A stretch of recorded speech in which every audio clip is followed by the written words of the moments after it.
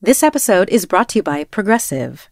Most of you aren't just listening right now. You're driving, cleaning, and even exercising.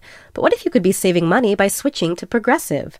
Drivers who save by switching save nearly $750 on average, and auto customers qualify for an average of 7 discounts. Multitask right now. Quote today at Progressive.com. Progressive Casualty Insurance Company and Affiliates. National average 12-month savings of $744 by new customers surveyed who saved with Progressive between June 2022 and May 2023. Potential savings will vary. Discounts not available in all states and situations.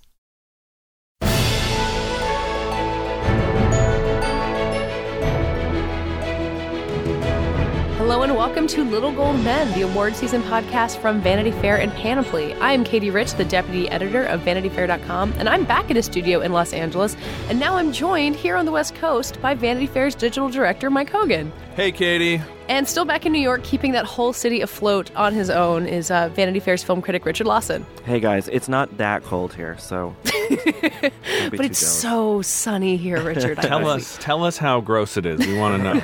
It's cold and it's windy and I don't like it. And it rained for the past 2 days, so See, you there guys you go. are in a better place. California's running out of water, so we're here to take all of it while we're here. Katie and I are in a better place now, children.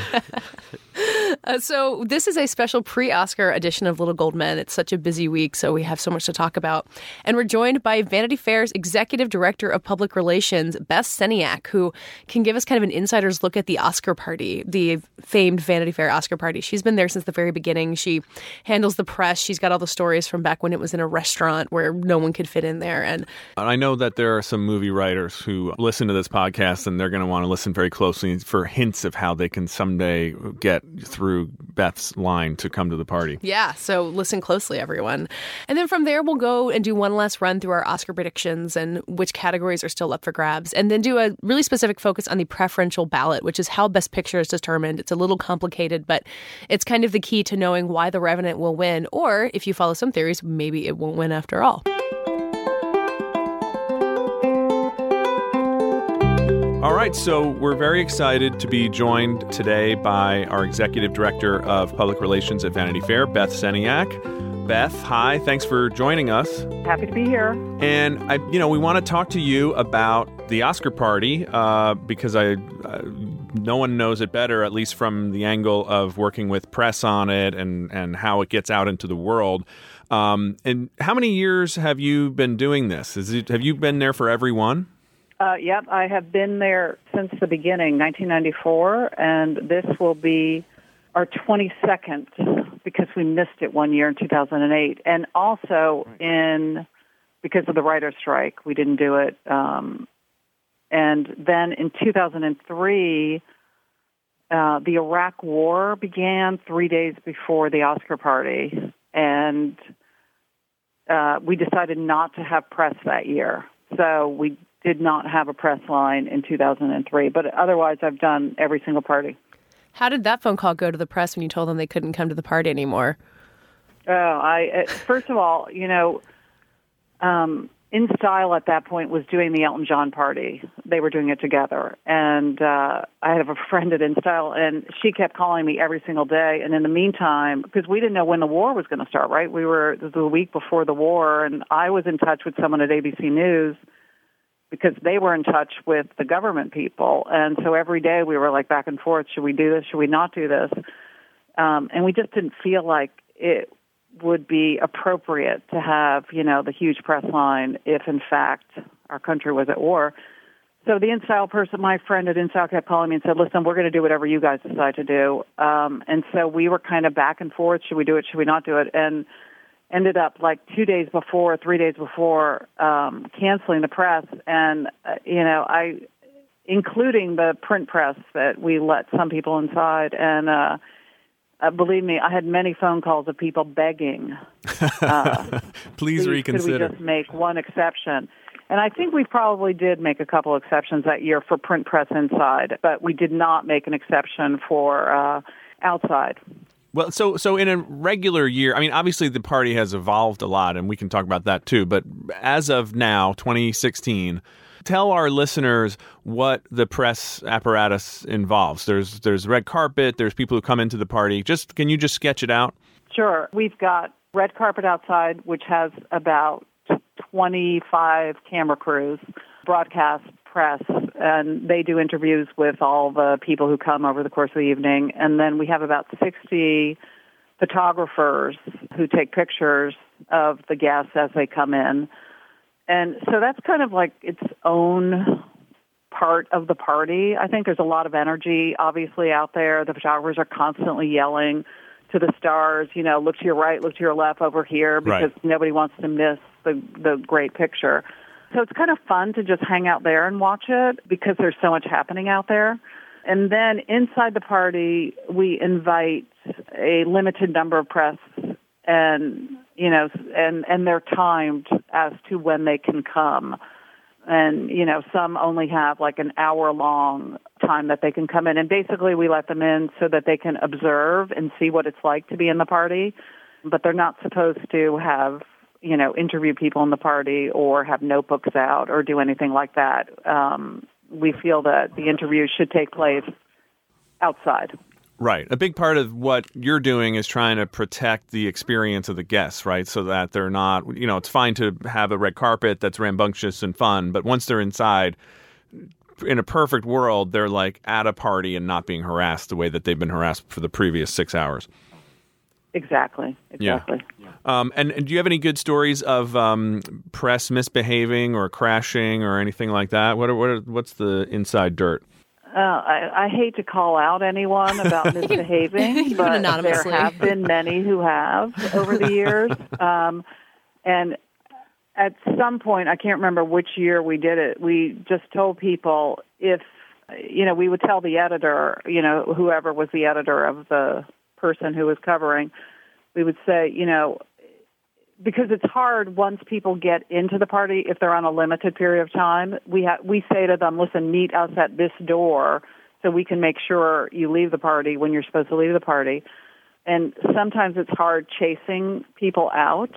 Right. And so we tell the editor, listen, if your reporter this year does not cooperate, it means that you will not be able to send someone to cover the following year.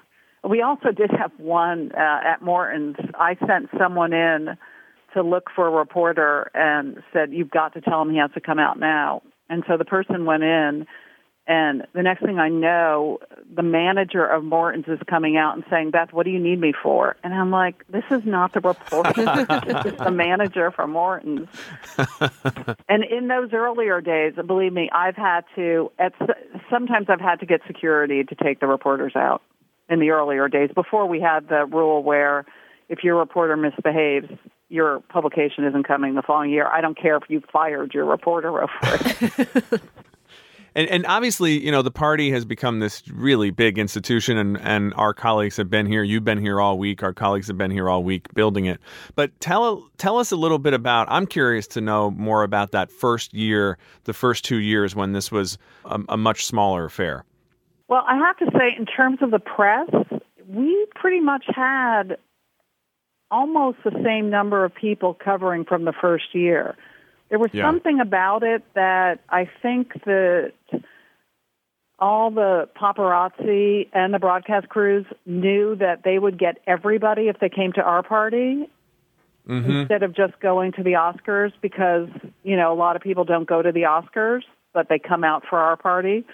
So they knew if they just stayed at our party, they would get everybody over the course of the evening.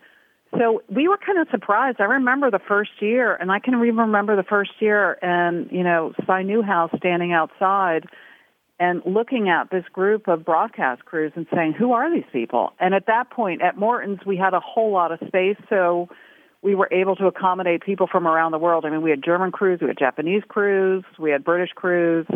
We had Italian crews. So what happened? So basically you Graydon decided that he wanted to take over the party right from Swifty Lazar, who had previously had this kind of big Oscar after party. And then you guys made an announcement and basically everybody in the world was like, we want to be there with a photo crew? Yeah, it was one of those things where, and we didn't even make the announcement because, Graydon is pretty low key when he starts something and didn't want to make a big deal about it. But once people heard that Vanity Fair was having a party, it was kind of like they called me. Really? Yeah. And said, listen, how do we get credentialed? We want to come. And, so we just went from there. And what have you done over the years when there have been other after parties? Like you talk about the InStyle Elton John party, like Madonna throws a party once in a while. Do you just kind of know that people will keep coming back to the Vanity Fair party, or does the party have to kind of change and adapt based on what people are looking for? There came a point where the other parties, like the InStyle Elton John party, moved across the street from the Morton's party. Oh, wow. Yeah, and just so people understand that it's been at 4 different venues, I guess. There was Morton's for years, which is a restaurant where they would knock out a wall and have a tent to make the restaurant bigger. They'd knock down the wall every year for this party. But actually, in the first, I forget how many years, we did not knock down the wall. Okay. And, the first year, it was just in Morton's, which is not that big of a restaurant. And it was a very intimate event. And I can remember just walking around at one point and sort of looking at all these people, and like every single person in the room was a Hollywood star, pretty much, and thinking, wow, this is like somebody's cocktail party at their home, only it's in Hollywood and it's full of, actors and actresses. I mean, that's like every single person was someone you recognized. Right. And then over the years, it's gotten bigger. At Morton's, we'd knock down a wall and then tent an area in the back. And we were at Morton's till, I don't know, like 8 years ago, I guess. And then it moved to the Morton's Sunset closed Tower. Down, and we moved to the Sunset Tower. That was in 2008 or 2009 when we decided we wanted to make it a little bit smaller because it had gotten big. And so we kind of cut down the numbers and made it a little bit more intimate and smaller. And then after 5 years at the Sunset Tower, we decided to do it somewhere else, and we built our own custom-designed space and did it at the Sunset Plaza, the parking lot behind the Sunset Plaza. And then we moved to the area between the Annenberg Center and the Beverly Hills City Hall. Yeah, so it's amazing. I mean, there's this structure being built right now, and it's built every year and then taken down and then rebuilt the following year. It's unbelievable. I mean, I don't know, is there any other party that does this or annual event that does this? It's kind of amazing. I don't know, but we do have our own architect, Basil Walter, who has been very involved with the party over the years. And, his team puts up this temporary structure, and it's a big temporary structure, and it does not feel temporary. It feels like a real building. So, Beth, during the party, where do people find you? Are you inside kind of keeping an eye on the journalists? Are you at the door keeping an eye on who's coming in? Do you go back and forth? Are you managing the whole thing? I'm sort of back and forth, between the red carpet and inside the party. During the actual dinner, because we have a viewing dinner beforehand, my staff and I watch the Oscars, and we make sure we know who all the winners are, who's walking away with an Oscar statue, especially for the lesser-known categories, because, one thing that will definitely get you into the Oscar party is an Oscar. Right. But people may not realize this. Other than that, being an Oscar nominee does not necessarily get you invited to the Oscar party. No, it definitely doesn't. They do not invite all the nominees. You have to win to get part of the thrill of winning is you get to go. If you arrive with an Oscar, you will be let in for sure. Right. Do people ever try to fake an Oscar or come up with ways to lie their way into the party? I think one year someone came with an old Oscar. It's kind of a smart strategy. Exactly. And I think we probably let them in and said, okay, you win this year for creativity. For a clever way to crash the party. But that was a one-time only deal. Don't try that this year, just so everybody knows. Yeah, well, but you know what? You never know, especially by the end of the night. It's like, and if you see an Oscar, you just roll it on in. It's fine. So what is it that makes, you talk about the press and people don't have to do interviews, and people obviously want to come to this party for that, but do you think that there's a secret sauce that makes this the party that everybody comes to year after year, other than just it's being thrown by great people who work at Vanity Fair? Well, I think it's not a studio party, so you don't feel like you're at work. You're not, it's not part of whatever studio produced your movie. And it's Vanity Fair. And there's sort of a casual elegance to it that I feel like people feel comfortable. once they come, they know they're going to get good food. They've probably been starving themselves all week to get into their dresses. And they know that everyone who's anyone will be there. And we should, of course, shout out Sarah Marks, who, creates the whole experience and has done so since the beginning, and Matt Yulian, who works with her, and Graydon Carter, really the editor of Vanity Fair, obviously, and host of this party. He's so detail oriented. I mean, he gets really down to the designs of everything on the table and what the little giveaways are going to be, whether it's going to be a lighter this year or something else. There's not a gift bag. That would, God forbid, that would be way too gauche. But there are things in the party, even if they're not supposed to take them, people end up taking everything, right, at the end of the night? Oh, yeah. People walk out. We do these lamps every year, the lampshades, which are, sometimes they're the Hollywood cover or something. People have taken lamps out of the party. The rich love a bargain, as my old boss used to say. Yeah, but Graydon is also the curator of the list. And, right. Who gets to come, who gets invited and who doesn't. And, he often says it's as important as who you don't let in as to who you do let in. Well, and he always looks for people, interesting, unexpected people, right? So not just big movie stars, but people who make news in other areas, because that's kind of the fun of it, too. Just like an issue of Vanity Fair has those unexpected surprises. You're going to be in the room and go, oh, my gosh, I remember the year that Captain Sully landed the plane. It was like, right. He has to come to the Oscar party. He was a big star, yeah.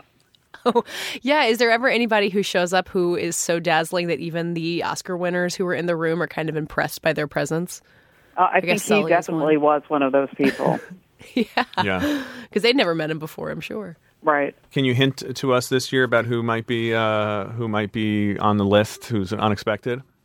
Well, we never like to discuss the list beforehand. That's kind of one of our rules. We tell people that we will give you a list at 2 a.m. after the party, but not before. Yeah. That makes sense. Well, just assume it's another collection of giant stars and maybe hero captains. So, Beth, one of the things we should talk about, just so people understand, yes, there's broadcast media, there's print media, and a lot of that has been remarkably stable over 20-some years.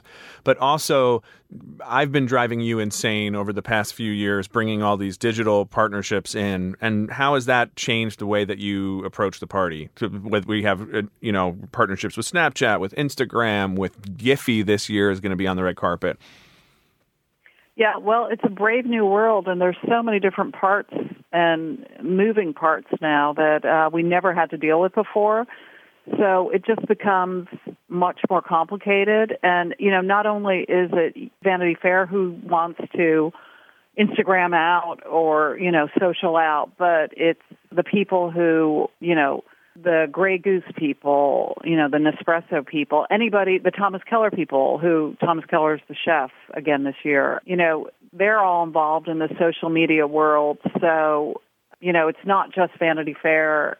And there's just so many other outlets where you can get news or photos from that, we're part of the news century. And, we're all experimenting and figuring out what works and what doesn't work. And, Early on, some people got in trouble for doing social media from the party, right? Wasn't there some questions early on whether that was something that we wanted? You know what? There was a year, and, forgive me because a lot of these things have left my mind, but there was a year where we collected cell phones. Oh, wow. And That's I think amazing. this was before the iPhone, so it wasn't that easy to take pictures, with the old cell phones. Yeah. And people did not like that. This was way back at Morton's.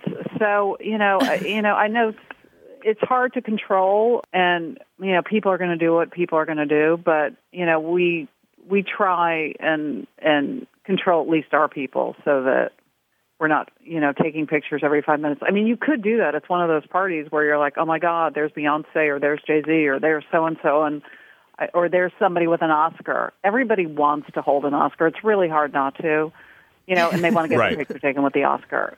So when someone walks in with an Oscar, a lot of people do go up to them, and especially the people who are not the big actors are very happy to hand over their Oscar for a photo. And, Those I'm people are sure the there'll best. be a ton of those happening. Sunday The night. winners who no one's ever heard of are the most fun. The guests live-action at the party, short for film sure. crew is the ones you really want to look for. Exactly. Because they are just so delighted that they've won, and they're happy to share their delight with everybody. My favorite thing I've ever seen at the Oscar party was 2 years ago, Bill Murray dancing with Lupita and Nyong'o at the end of the night with like a bunch of other people. What's your favorite all-time celebrity moment at the party? I remember at Morton's, like one of the first years, Emma Thompson was nominated, and we had a mutual friend, and she came and she was starving, so she sat down at a booth and just ate dinner, and we sat and talked about books for like 15 minutes. Wow. That's probably 1996, right, Richard?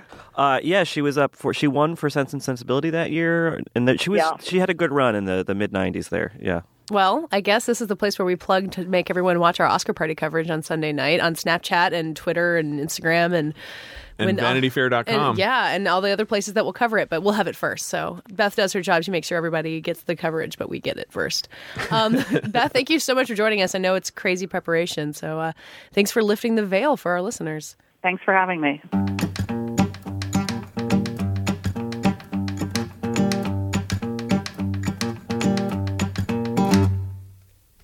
So when Academy voters get their ballots to vote for the Oscars, the voting is ended by now, they are given a list of all of the Best Picture nominees. But instead of just picking one, instead of looking at it and saying, my favorite movie of the year was The Martian, so I'm voting for it, they're given the chance to rank them. So you rank all of the films, this year it's 8 films, 1 through 8.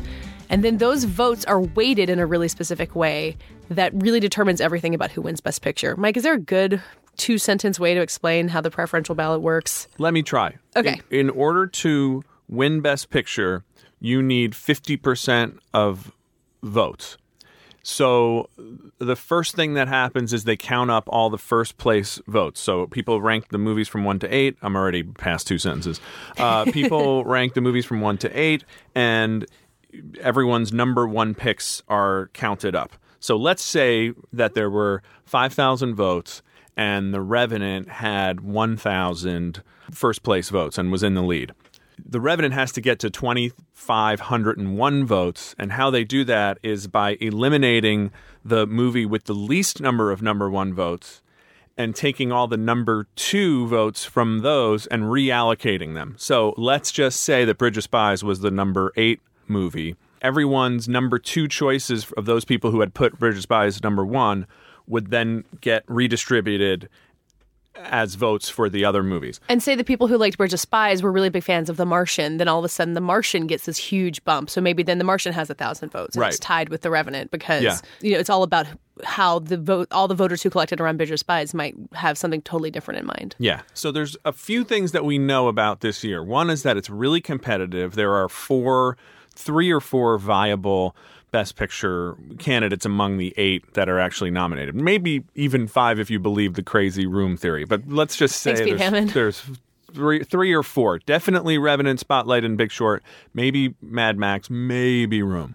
So that suggests that there's not going to be a first ballot winner. We're not going to just immediately get to 2,501 on the first count. No one's going to have the lion's share of the votes the way that it might have in a year when there was a runaway success. Right.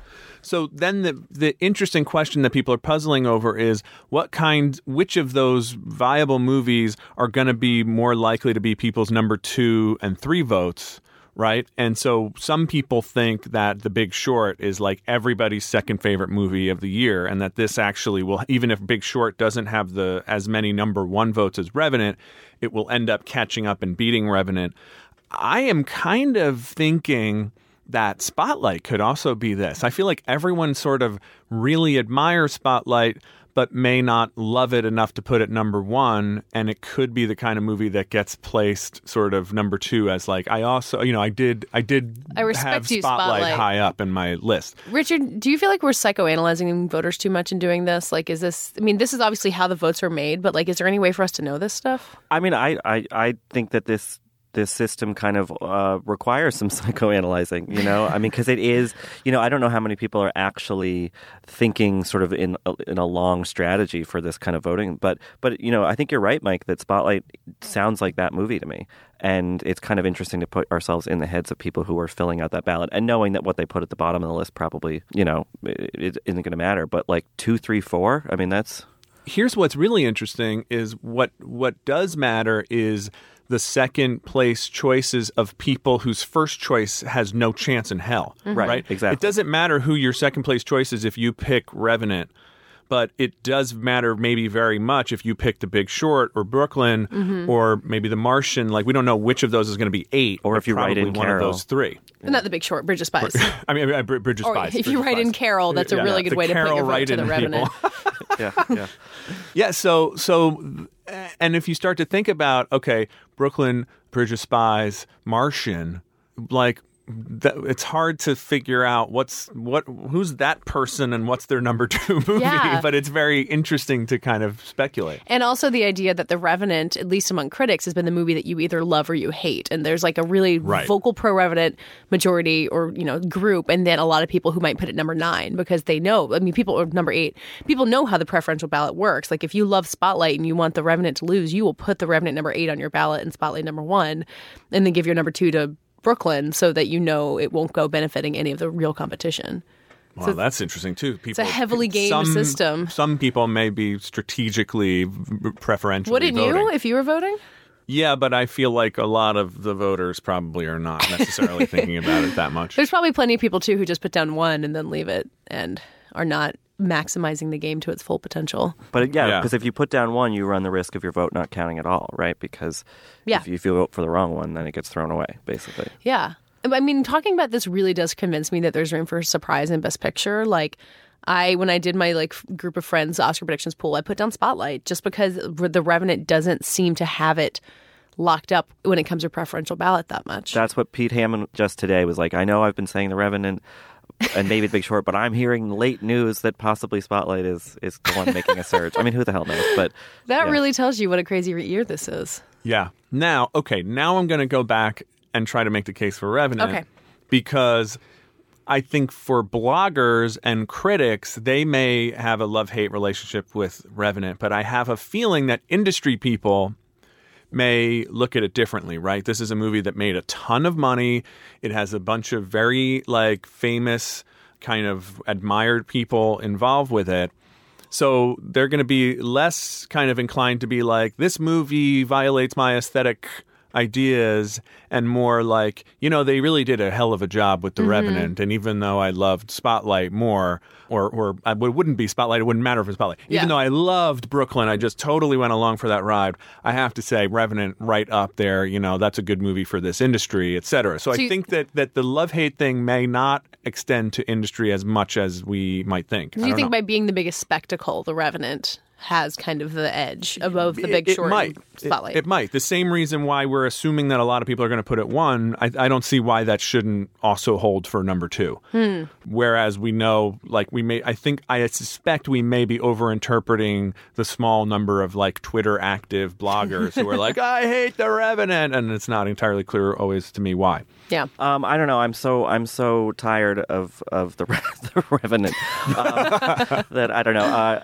No, I mean I think that you might get right. I think that big $300 million number, which I think is what the box office for that movie is at right now, worldwide, right? Worldwide, yes. That's still it's really crazy. Well, I mean, but they spent so much money, so I think they're about to turn a little bit of a profit. But but just the fact that that's huge money for a movie about someone dying in the wilderness. Yeah, and I think that also The Revenant, it's apolitical in a way, which I'm sure that there's a Big Short camp and there's a Spotlight camp, but maybe maybe there's on the Venn diagram there's not as much overlap. But The Revenant doesn't really seek to cause any offense to anybody on those terms. So maybe it's sort of the broader choice. I still think it's going to win, despite some potential ballot wonkiness. But I think you're right, Mike, that Spotlight is probably going to be a lot of people's, I like that movie, I respect that movie, number 2. And then that could... Yeah, it feels to me more like the number 2 movie this year than Big Short. Right, which could make it the number 1. Yeah. Yeah. I can't help but thinking about what would happen if if Ridley Scott had gotten that Best Director nomination. Because if it was Spectacle versus Spectacle and The Revenant versus The Martian, those are so similar that I think The Martian would be siphoning votes away from The Revenant in a way that it's not now. Like that campaign just felt like it died when Ridley Scott didn't get the nomination. I don't think it's actually doing it. Yeah, another box office success with big stars, Yeah. Right. In this alternate universe. Mm-hmm. Let's talk about a couple of the other categories that we seemed iffy on. Mike, you almost did a last-minute change of your best costume prediction. Yeah. Which is that's a tricky category. It is. Why is that so unfair or unclear? Well, Sandy Powell is nominated for 2 of the 5 costume nominees. She's the same person did Carol and Cinderella. And to me, Cinderella, even though it was successful at the box office, did not really rate on my radar screen as much as a lot of these other kind of more celebrated Oscar movies. So that immediately made me think, why is this a front runner?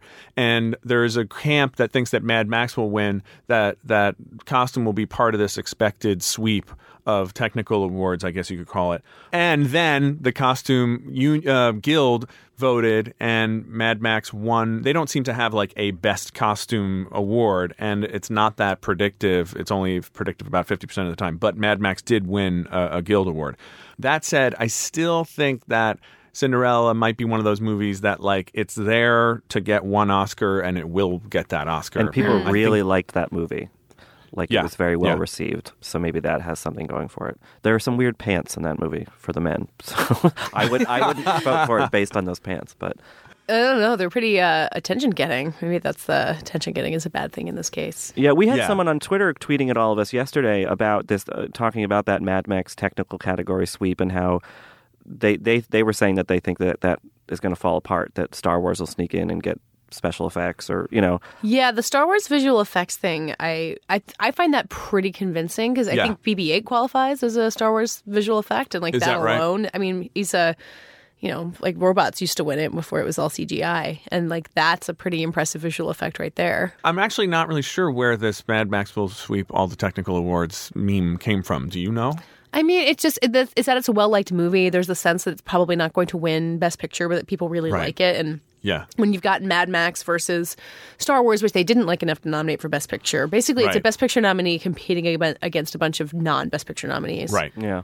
Right. It's interesting. So I did this recap on the site this week of the 1996 Oscars. It's the 3rd year that I've done this very silly. It's so good. Yeah, it's very good. Well, thank you. I mean, it took a stupid amount of time to do, but but Sharon Stone liked it. And so. Sharon Stone, my new Twitter friend. But that year was Braveheart and Apollo 13 were sort of the 2 things that vying for Best Picture. And then kind of all the below the line, the narrative early in that awards ceremony was going for Braveheart, and then sort of Apollo 13 kind of spoiled it. I think it won editing or something maybe. So I could see that actually happening where it looks like it's going to go one way because the first technical awards go to Mad Max and you say, okay, this is the rest of the show. But I think that there's enough there, Star Wars, Revenant, whatever else, Cinderella, that could kind of spoil that. I think that the Mad Max narrative started because fans of that movie wanted it to win Oscars. I don't know that there was necessarily any truth to it. Well, just like I was saying, I worry that we overinterpret blogger anger against Revenant. I also worry that we overinterpret blogger enthusiasm for Mad Max. Right. I've been saying that, I guess, all year. But. Yeah, no, and that happens. The whole Social Network King's Speech year, and as Peggy Siegel told us, the internet wanted the Social Network to win, but everyone in Hollywood enough people in Hollywood were behind the King's Speech. So maybe Mad Max really is too weird to win all these technical Remember awards. when people thought Drive was going to be a Best Picture nominee? All right. That's another level. Are you subtweeting me, Mike? I mean, if Mad Max, there's something if Mad Max doesn't win makeup, that would be really weird if The Revenant wins that instead. Yes. I think it's got a pretty good angle on production design. Mad Max is not going home empty-handed for sure. Yeah. Let's come back one more time to supporting actress. Richard, you did a little research on this for the predictions post that we did on the site. So what's your take now? Well, so what I wrote in the predictions post is that the Oscars are only the second time this awards season that Vikander and Winslet have actually kind of squared off against each other, because the awards that Winslet won, the BAFTA and the Golden Globe, Vikander was not in her category. So only at the SAG. Vikander was nominated for Ex Machina at the BAFTA. Which is right, but not the Danish Girl, which is the one that she won the SAG for. So it's kind of this weird thing where you think that they've been kind of squaring off against each other all season, but they haven't quite. So I was sort of not really sure where to go on that, and I decided to sort of follow my heart in a way, and I think that Kate Winslet's going to win. Your heart will go on, you might say? Yeah, well, exactly. And I think that people want to see her and Leo together, and hold it. That the wonderful all four actors holding their Oscars together, the little clink that they do backstage. Yeah, I think that they want to see that picture, and talking about getting into voters' heads. But yeah, I mean that's still touch and go. Like I feel like there's as much of a case to say for Vikander, but I just don't think that she's enough of a name yet in a weird way. And here's the issue with that category. Neither of those movies, in my opinion, quite works as well as hoped. No, well, right? Neither of them is a Best Picture nominee. And neither of those is a Best Picture nominee. Right. And then Vikander, it's basically pretty close to category fraud. I mean, it's basically a lead role, right? And it was in several other awards. I can't tell if people get penalized for that or they get rewarded for that because the role is meteor, or whether it's a wash. I think it maybe is just a wash. Yeah. But I think at the end of the day, basically, you've got very good performances in movies that don't quite work as well as people had hoped.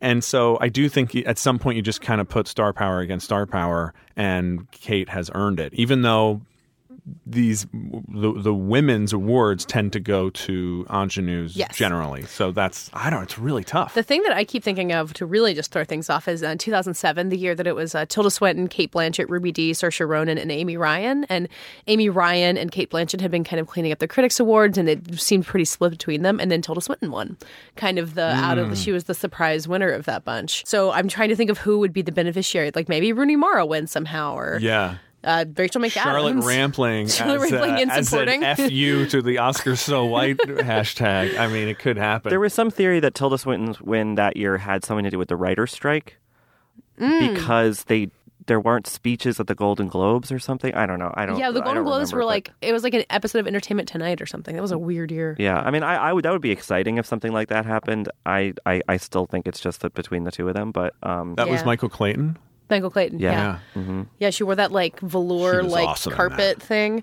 Yeah, I'm just waiting to see Rachel McAdams be like the Mira Sorvino of this year, and everyone be like, "Wait, how did she win?" And then, good on you, Rachel McAdams. So yeah, I at this point I always start rooting for chaos. Like if The Martian wins Best Picture, no one will be more delighted than me, even though all of our predictions will have been wrong. Well, we have to sit through the damn thing. I know. Might as well have some. We'll be very tired happen by then, so we may as well hope for some excitement. Well, our predictions are all up on vanityfair.com. You can see them. There's also an Oscar ballot on the website where you can print it out and, make your choices based on ours or based on you thinking we're totally wrong. And then we'll check in on Monday and see just how right we managed to get. And I just want to remind people listening that, these predictions are not legally binding. We are not liable for Don't blame us if you lose money. We are human and fallible, same as you. So same as the Academy. That does it for this special edition of Little Gold Men. We'll be back on Monday with another special edition of Little Gold Men as Mike and I broadcast from not having slept all night at the Vanity Fair Oscar party, and Richard and Sam, all rested up in New York, try to talk us through and make sense of what we talk about. It's going to be an adventure, so please listen to it. You can find all of us in the meantime at vanityfair.com, writing so much about the Oscars and the Oscar party. There's going to be a lot going on Sunday, especially. And you can follow all of us on Twitter. I'm at Katie Rich. Mike? Mike_Hogan. And Richard. Rylaws, RILAWS. This episode was produced by Sam Dingman and edited by Tim Einenkel and engineered here in Los Angeles by Jeff Peters. And this week's award for Best Unintentional Burning Man Reference goes to Mike Hogan. There's this structure being built right now, and it's built every year and then taken down and then rebuilt the following year.